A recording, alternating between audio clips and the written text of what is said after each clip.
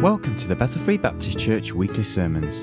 This is the evening service of Sunday the 31st of October 2010, entitled Stand Like a Soldier, and the Bible reading is taken from Acts chapter 17 verses 1 to 34. Here's Pastor Larry T. Curtis. Well, if you'd like to open your Bibles for our scripture reading to Acts chapter 17 this evening, as we read the entire chapter of chapter 17 here. Now, when they had passed through Amphipolis and Apollonia, they came to Thessalonica, where was a synagogue of the Jews. Paul, as the manner was, went in unto them, and 3 Sabbath days reasoned with them out of the Scriptures, opening and alleging that Christ must needs have suffered and risen again from the dead, and that this Jesus, whom I preach unto you, is Christ. Some of them believed and consorted with Paul and Silas, and of the devout Greeks a great multitude, and of the chief women not a few. But the Jews which believed not, moved with envy, took unto them certain lewd fellows of the baser sort, and gathered a company, and set all the city on an uproar, and assaulted the house of Jason, and sought to bring them out to the people. When they found them not, they drew Jason and certain brethren unto the rulers of the city, crying, These that have turned the world upside down, and are come hither also, whom Jason hath received, and these all do contrary to the decrees of Caesar, saying that there is another king, one Jesus. They troubled the people and the rulers of the city when they heard these things. When they had taken security of Jason and of the other, they let them go. The brethren immediately sent away Paul and Silas by night unto Berea, who coming thither went into the synagogue of the Jews. These were more noble than those in Thessalonica, in that they received the word with all readiness of mind, and searched the Scriptures daily whether those things were so. Therefore many of them believed, also of honorable women which were Greeks, and of men not a few. When the Jews of Thessalonica had knowledge that the word of God was preached of Paul at Berea, they came thither also and stirred up the people. Then immediately the brethren sent away Paul to go, as it were, to the sea. But Silas and Timotheus abode there still. They that conducted Paul brought him unto Athens, receiving a commandment unto Silas and Timotheus for to come to him with all speed, they departed.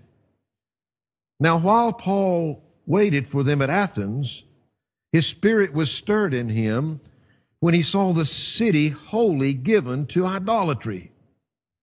Therefore disputed he in the synagogue with the Jews and with the devout persons, and in the market daily with them that met with him. Then certain philosophers of the Epicureans and of the Stoics encountered him, and some said, What will this babbler say? Others, some, he seemeth to be a setter forth of strange gods, because he preached unto them Jesus and the resurrection. And they took him and brought him to the Areopagus, saying, May we know what this new doctrine whereof thou speakest is? For thou bringest certain strange things to our ears. We would know, therefore, what these things mean. For all the Athenians and strangers which were there spent their time in nothing else, but either to tell or to hear some new thing. Then Paul stood in the midst of Mars Hill and said, Ye men of Athens, I perceive that in all these things ye are too superstitious. For as I passed by and beheld your devotions, I found an altar with this inscription, To the unknown God, whom therefore ye ignorantly worship, him declare I unto you. God that made the world and all things therein, seeing that he is Lord of heaven and earth, dwelleth not in temples made with hands, neither is worshipped with men's hands as though he needed anything, seeing he giveth to all life and breath and all things. and hath made of one blood all nations of men for to dwell on all the face of the earth, and hath determined the times before appointed and the bounds of their habitation, that they should seek the Lord, if haply they might feel after him and find him, though he be not far from every one of us. For in him we live and move and have our being.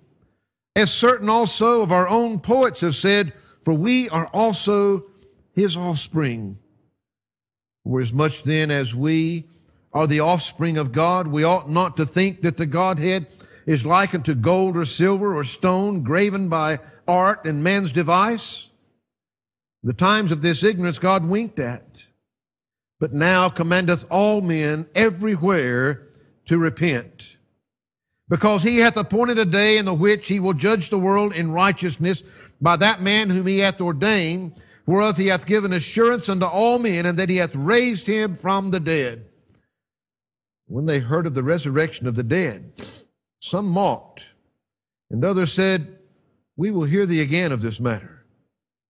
So Paul departed from among them. Howbeit, certain men clave unto him and believed, among the which was Dionysius, an Areopagite, and a woman named Damaris, and others with them. Father, we thank you for your word that we've had the privilege of reading this evening. Now, Lord, we pray that you would take these words, Lord, and speak to our hearts this evening. Give us that which we need. Lord, that each of us in some way, somehow, might be made, Lord, more like our Savior this evening. For us in his name we pray. Amen and amen. Not many Christians will have been a Christian long and read or studied very much of God's Word without having hear about this message that the Apostle Paul preached at Mars Hill. And you'll notice as we read through the words of that sermon that he preached there, that certainly a few of those verses out of there are verses that are very familiar, that have been used time and time again to call men to repentance. So the message that Paul preached there that day, yes, it was for those that heard his voice that day, but it was also to be recorded in God's Word, to be used time and time again down through the years, that men would be called to Christ.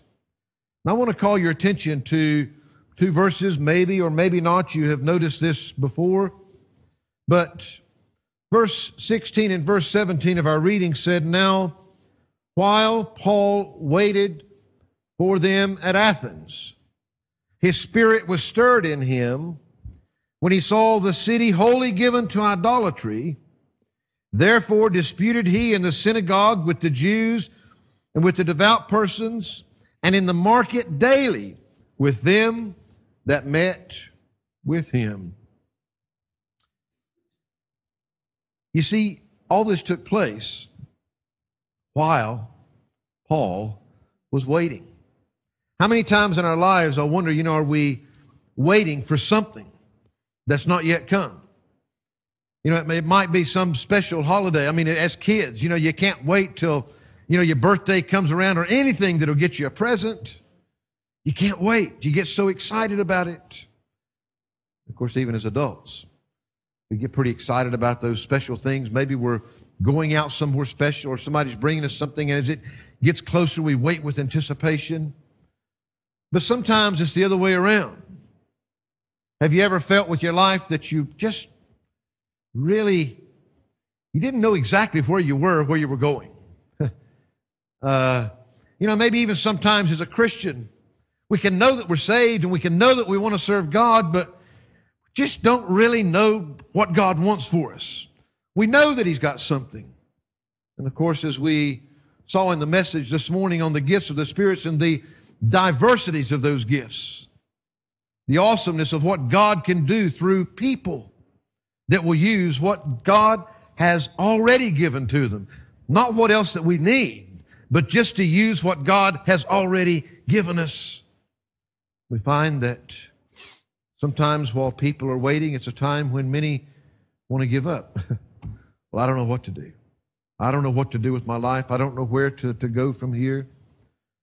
But the simple fact is that as we look at this passage here, that's where the Apostle Paul was when he arrived in Athens. He was there, he was just waiting. Now, a lot of people, and especially today when we're supposed to be so politically correct in the way that we use our words and how we use our words, so many times that's why that many hymns and many churches taken things out that refer to blood, because that's not a very nice thing to be talking to people about. Just as assuredly, many people don't like to hear us talk about fundamentals because they don't like people to be dead set on anything. They don't like us as Christians to be talking about fighting and battles and wars and things like this, because you shouldn't be stirring those kind of things up in people.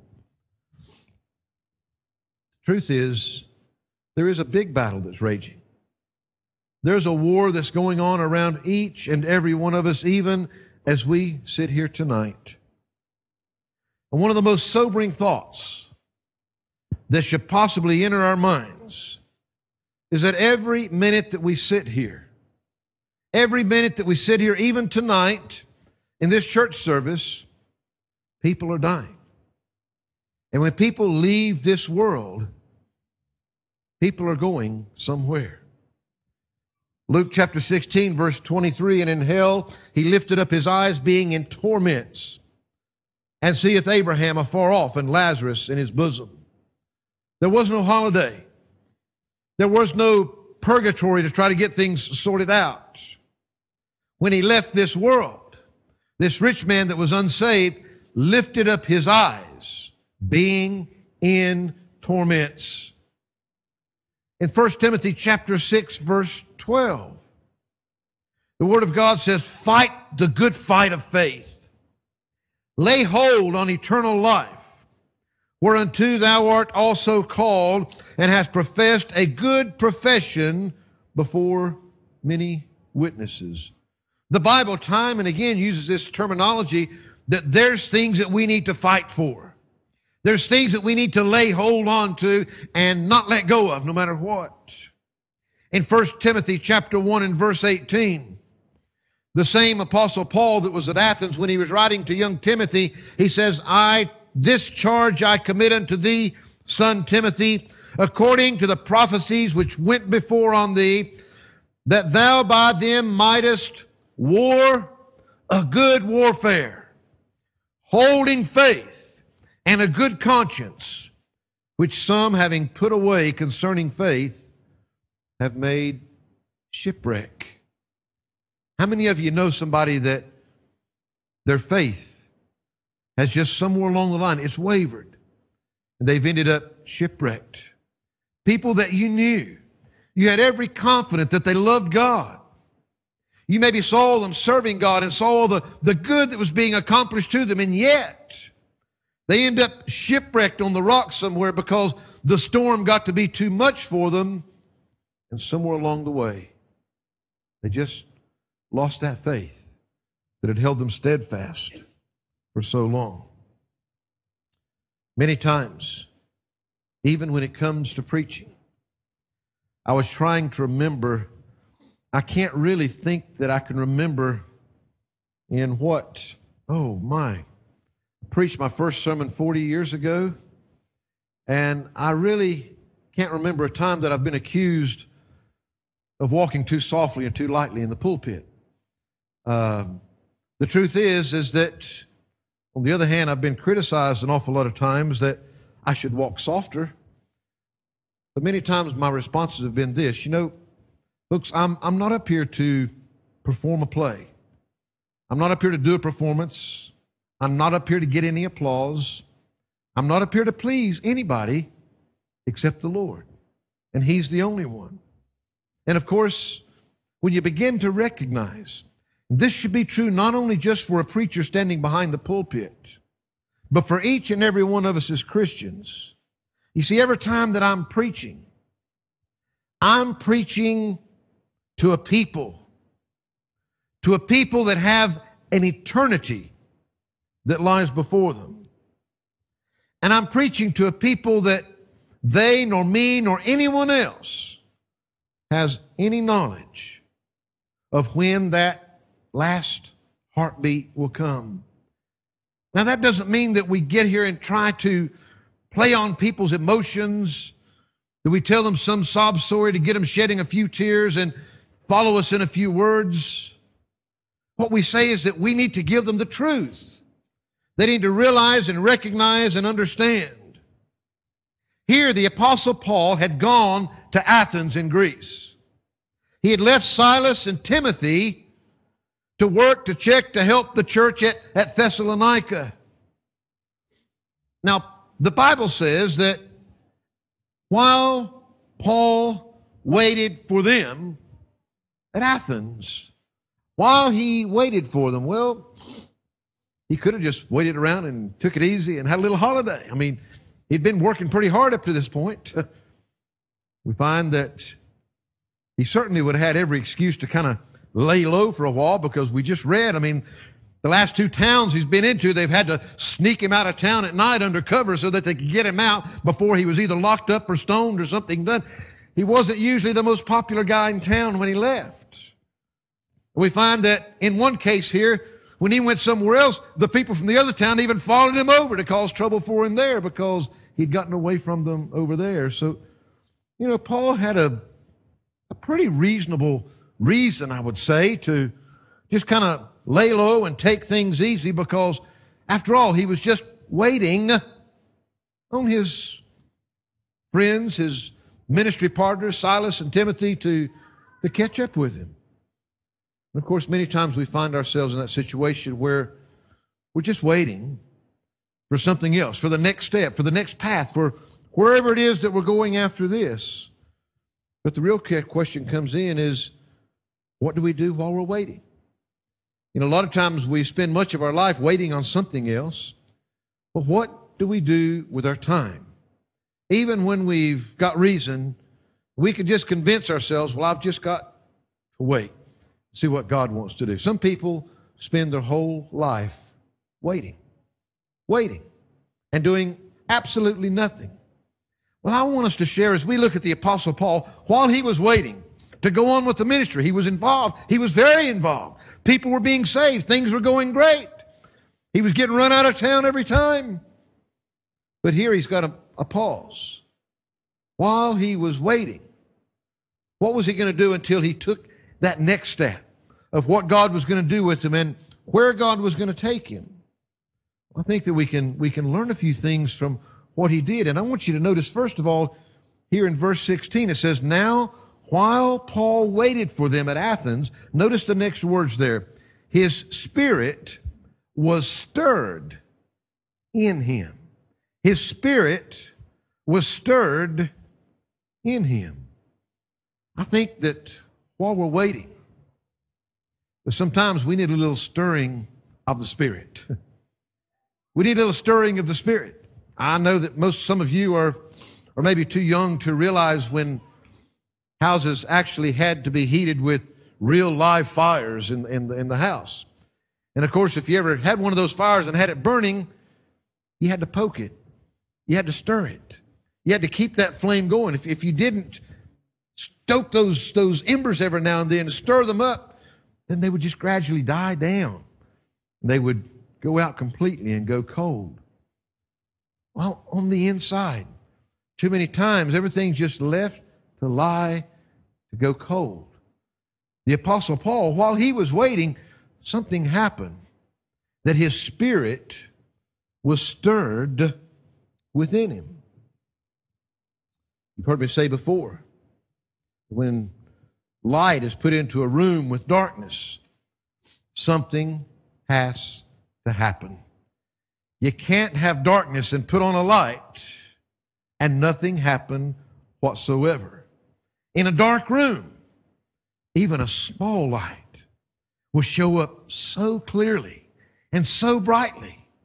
And I'm saying so many times we use the darkness in the world and everything around us as an excuse, when we ought to just be shining forth. We ought to be the light in the midst of that darkness. And if our light is burning, Maybe we need our spirit stirred a bit like the Apostle Paul's was here, so that those embers are hot, so that if we're in the midst of the darkest darkness on the face of this earth, that something will happen. At least they'll be able to see that light that's burning in you and in me. Paul was in a city that was filled with idolatry. He just didn't fit in. You ever feel like you just don't fit in with that crowd? Well, I hope you never feel like you fit in.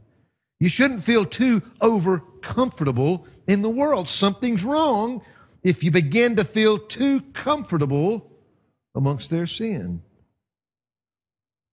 Matthew chapter 5, verse 14 says, "Ye are the light of the world. A city that is set on a hill cannot be hid." You know, even the great city of Birmingham in which we live, if you travel up the motorway at night, miles before you get to the city, matter of fact, before you can even see any of the buildings of the city, the first thing you begin to see is this glow into the sky from all the lights that's shining forth. And then there'll come that point when the city's still miles away, but suddenly you'll come over that knoll and you'll see all those lights of the city just come alive, just blazing. There's no way. Why was it that during World War II, when the Blitz was taking place and the bombers were coming in, that all the lights were blackened out? Because you cannot hide a city that is lit sitting on the hill. You're going to see it. God is using that. You see, too many people feel too comfortable around the dirty jokes, around the foul language, around the ungodly acts that take place in our presence every day. Romans 12:14 says, "Bless them which persecute you, bless and curse not." Remember, that's what happened to Peter, wasn't it? He had absolutely no intention whatsoever. Matter of fact, he was absolutely sure that he would be willing to lay his life down before he would even think about denying the Lord Jesus Christ. And yet right there when Jesus was going through his most trying moments, we find him fitting in with the crowd, cursing along with the rest of them, just trying to blend in because he didn't want to stand apart. Things were getting a little bit too rough here for him to be identified with this one that was being persecuted before his eyes. You see, Paul's relationship with God was a spiritual relationship. And it doesn't really matter in this physical world and all of these physical circumstances. We can still have a spiritual relationship with God. Our spiritual relationship with Him is not dependent upon the others around us. John chapter 4, verse 24 says, "God is a spirit. They that worship Him must worship Him in spirit and in truth." So you see, I don't know what you might be waiting for in life. Maybe you're seeking and searching for God's direction. Maybe you know. Maybe as I challenged you even this morning, you know that you're saved. You know that you're a child of God. Well, if you're saved and you're a child of God, God has given you as an individual a spiritual gift, and that spiritual gift is supposed to be being used not for you, but for the good of the body. Are you using it? That the whole body might shine forth, that Christ would get the glory for it. I don't know. But while you're waiting, maybe we need a stirring of the Spirit so that the embers don't go out while we're waiting for something else to happen. But I want you to notice here that the Bible tells us specifically, well, what will it take to stir my spirit? Maybe a great revival would do it. Maybe some good inspirational music would do it for me. Maybe one of the world's greatest preachers preaching to me would do it. What is it going to take? If I need to have my spirit stirred, what can really do that for me? Well, notice what it was with the Apostle Paul. Now, while Paul waited for them at Athens, His spirit was stirred in him when he saw the city wholly given to idolatry. It wasn't because it was a great revival. It wasn't some spiritual movement. It was the seeing the sin that stirred his spirit within him. You see, so many times we're wanting something fantastic in the spiritual realm to lift us up. I'm saying his spirit was stirred because he saw the sin around him. The problem is, too many times in our world, yes, and I know, as I said in the beginning, we're supposed to be so politically correct, so socially correct. We get so desensitized, we don't even notice sin anymore. Why? Because it becomes too much a part of our lives. We see it day in and day out. We participate. We think like they think. We do the things they do. We know we're a child of God, but we don't want to stand out like a light in a dark room. We don't want them to think that we're some kind of an oddball. While Paul was waiting, this was between his ministry. While he was waiting for them to come so that they could carry forth with it, the Bible says his spirit was stirred within him because of the sin that he saw around him. You see, Paul was repulsed by the sin. Paul was repulsed by it.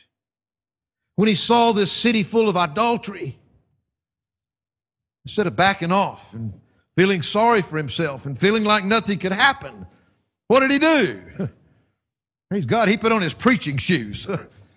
He was going to do something about it. Why? Because Romans 6:23 says the wages of sin is death. He knew what that sin would do for every one of them. But he also knew that the gift of God was eternal life through Jesus Christ our Lord. He knew, as James wrote in James chapter 1, verses 14 and 15, but every man is tempted when he is drawn away of his own lust and enticed. Then, when lust hath conceived, it bringeth forth sin. And sin, when it is finished, bringeth forth death. You think Paul didn't know what his flesh was like? What his flesh could desire? What his flesh could want? He knew very well. And he knew that all those around them, he knew that they had these desires, these fleshly desires. You've heard me say many times, too many people want to point their finger and say, the devil made me do it. Most of the time, you made you do it yourself. Your flesh doesn't need a whole lot of help from the devil in most cases. It's already sinful enough. It can very well take you. And it's those lusts, those sinful desires. We look around us. We live in a day when suddenly alcohol's no longer wrong. Drugs are okay. It's even hard to pin anybody down for murder anymore. Homosexuality is just an alternative lifestyle. The abortion and murdering of babies, that's no problem because they're not really babies anyway. Pornography all around us. You can't walk into a convenience store. And of course today, in the last few years, how many reports have you heard on the news? How many reports have you read in the newspaper of all the child pornography? Big name people being arrested and taken in. Sin, folks. It's all around us. But what I'm asking us this evening is, what is our attitude towards sin? Sin is there. Sin has always been there. And if we're wanting some great spiritual movement of revival to come along to wake us up, I'm saying we ought to be like the Apostle Paul. While he was waiting for something to happen, his spirit was stirred within him because of the sin that he saw all around him. It repulsed him. He wanted to do something about it. He wanted to give them the truth. Is that the effect that the sinful world is having upon us? Does it repulse us? Does it make you angry when you see it, when you hear it? How do you respond when those people you work with are telling their dirty jokes? How do you respond when they're taking the name of your God, of your Savior that died and gave Himself for you, and yet they stand there and they take His name in vain and make a mockery of it like it means absolutely nothing? Does that make you angry? Or do we just back off and say, oh, no, I'm going to upset somebody if I say anything? Yeah, you might. Matter of fact, Paul was run out of town for taking a stand. Are we in a popularity contest? Are we trying to live lives that will please the world around us?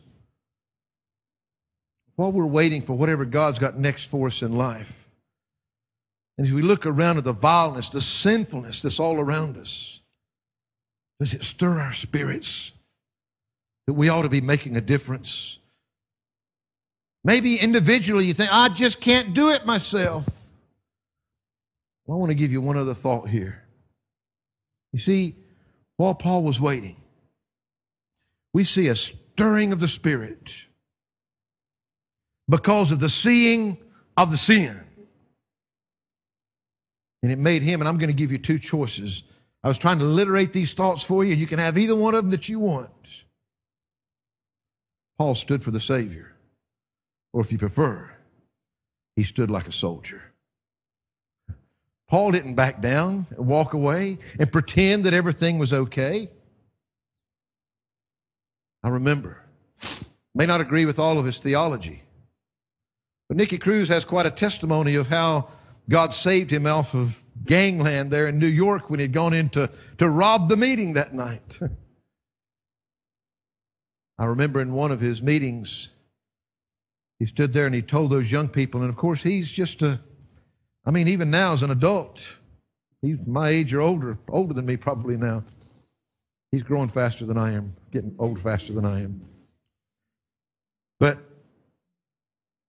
the simple truth is, he stood there and he said, it may not be good English, but he says sometimes to be a Christian just takes some old-fashioned guts. It just takes some guts.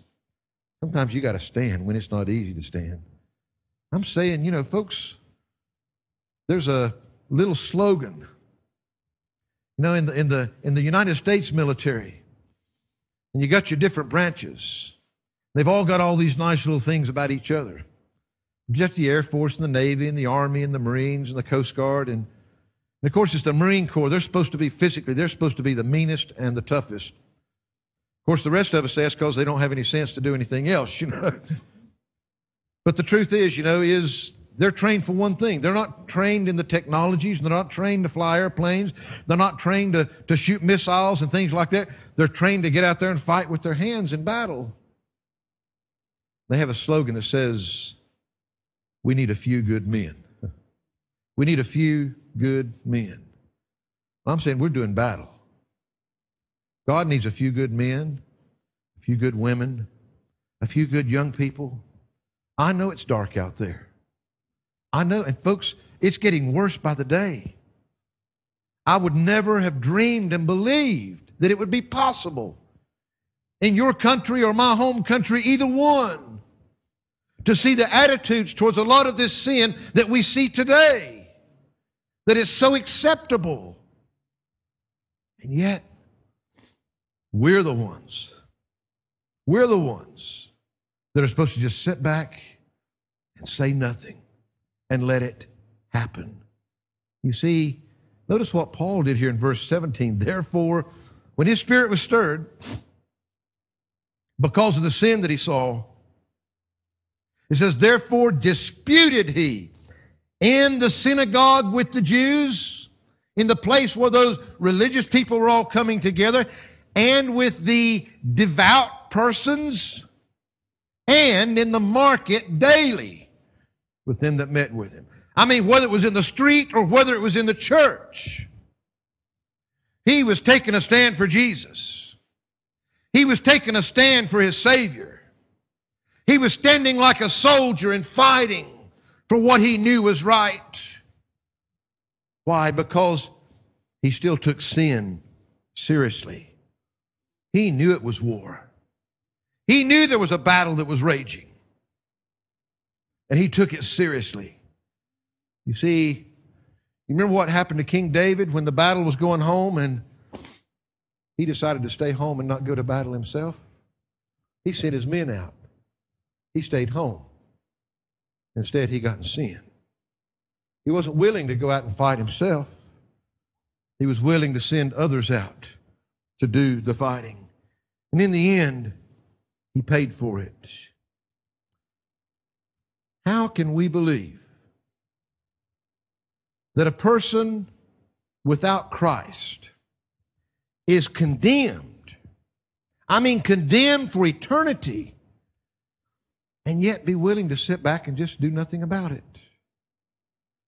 I mean, what one of us, if somewhere in our daily walk tomorrow, we happen to be at the scene of a horrible accident, where that somebody was lying there and need to be pulled out of danger, but we would just not get involved? What one of us tomorrow, when we were going out to work or to school or whatever we were doing, if we came out and we saw our next door neighbors and we saw the flames leaping from their house, who wouldn't go knock on the door and make sure that they knew what was happening? Oh, I won't worry about it. But yet we can have that kind of an attitude towards people that are facing much greater damage, much greater torment than their house burning down or even their physical body being broken to bits. Saying when we see somebody in danger, we act, we do something about it. But why? Spiritually, do we not act the same way? John chapter 3, verse 18, he that believeth on him, Jesus Christ, is not condemned. But he that believeth not is condemned already. He's already condemned. Why? Because he hath not believed in the name of the only begotten Son of God. Why is he condemned? He's condemned, and he's condemned for all of eternity because he hasn't put his faith in Jesus Christ. And yet, what are we doing about getting that message to him? You see, we need our spirit stirred within us by the sin that we see all around us. And we need to stand up and be counted. We need to let our light shine. Even if it's while we're waiting and we don't know where the future's taking us and we don't know what God's got in store for us, what are we doing right now while we're waiting? Sometimes we do need to wait on certain things. But while we're waiting, it doesn't mean that we just sit back and do nothing. Luke chapter 14, verse 23, the Lord said unto the servant, go out into the highways and hedges and compel them to come in, that my house may be filled. Can I ask you a personal question? This is God's house. Do we believe that this place that we gather and we call our church home, do we believe that we proclaim the truth around here? Do we believe that these seats ought to be filled? The Bible says we ought to be going out and compelling them to come in. You see, we don't need to see it filled just for the sake of being filled. We need to see God's house filled. Because number one, the more those lost that come in, the more we can see saved. And once they're saved and discipled, guess what? They can go out and they compel some more to come in. The idea is that we need a strong church, that we might be able to reach our city, that we might be able to reach the lost souls around this world for the cause of Christ with the gospel message. But does it bother us Does it bother us? We find that Paul went down to the marketplace. He didn't just act like a Christian. He did what he was supposed to do as a Christian. He confronted them with their beliefs. He reasoned with them, the Bible says. He defended the faith that he believed in. Today, too many Christians don't even know what they believe, let alone how to defend it. They can read about what everybody else believes and either just jump on board and either accept it or not accept it. But we need to know what we believe. We need to know that it's the truth. And we need to be determined to share that truth. Romans 10:14. How then shall they call on him in whom they have not believed? And how shall they believe in him of whom they have not heard? How shall they hear without a preacher, without somebody to proclaim it? You see, there's only one way. Faith cometh by hearing, and hearing by the word of God. But he's saying, how can they believe if they haven't heard? How can they hear unless somebody is willing to go and tell them?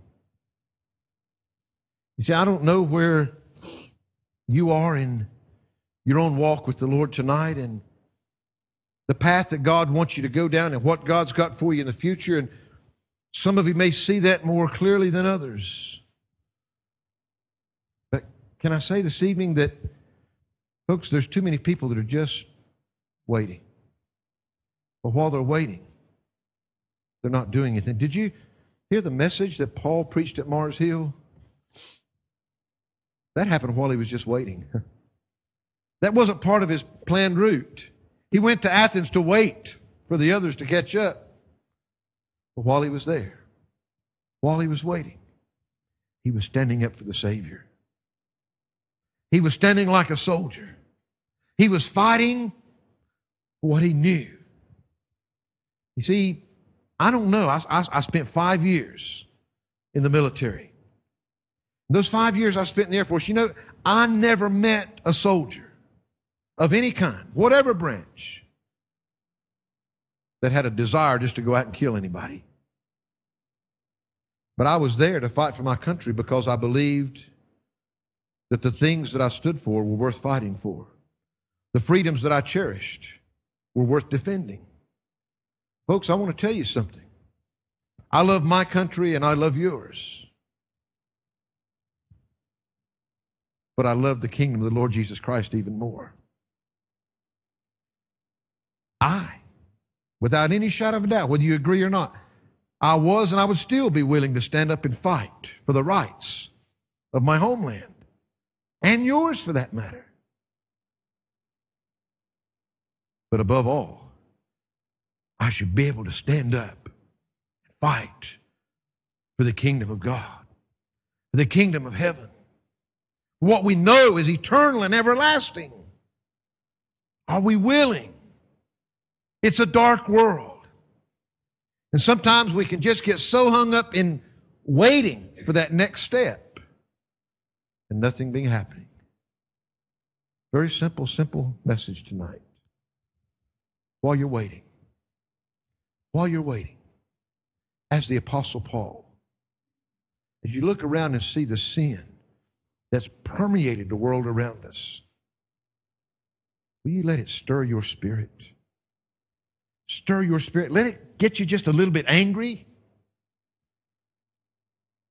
And let it at the same time break your heart and have compassion to just stop and think about what that sin is doing for that individual. And you're more worried about whether they're going to like you.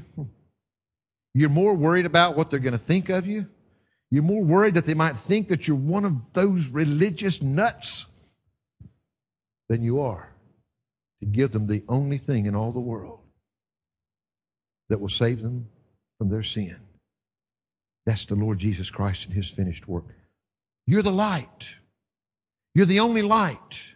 If your light's not burning in that darkness, there's not going to be a light. God has placed you there to be a light. Instead of getting stirred up by, or thinking that we want to get stirred up by some great spiritual movement, it's great revival and all of these things, let us get stirred up because of the sin and the needs around us, that we're willing to do something about it, that we're willing to stand, just like the Apostle Paul did, to stand up for the Lord Jesus Christ, to stand up like soldiers and be counted and let our lights burn and let amazing things happen in your life as a Christian just while you're waiting. Maybe you don't know what God's got for you long term, but there's never a time we should be sleeping. There's never a time when we should back off. There's never a time when we should get so used to the sin around us that it no longer bothers us. It ought to bother us a lot. Father, Lord, I thank you this evening that in reading this passage that, Lord, you stirred my spirit and reminded me that, yes, it can be discouraging when it seems that all around us is so sinful. Oh God, I pray that you'd allow it to stir us up in the right way, though, as it did the Apostle Paul. While he was waiting there at Athens, his spirit was stirred when he looked upon this city. He saw the sin that was permeating this city and all of its idolatry. But he took a stand. He stood up for Jesus in the midst of it. He stood up like a soldier. He was counted. Yes, in the church and in the marketplace. Lord, I pray that you'd just help us today. While we're waiting, help us, Lord, not to slack up and go to sleep and do nothing. But help us, Lord, to be stirred by the sin around us. And help us to be willing to take a stand, to be counted amidst it all. For it's in Jesus' name we pray. Amen and amen.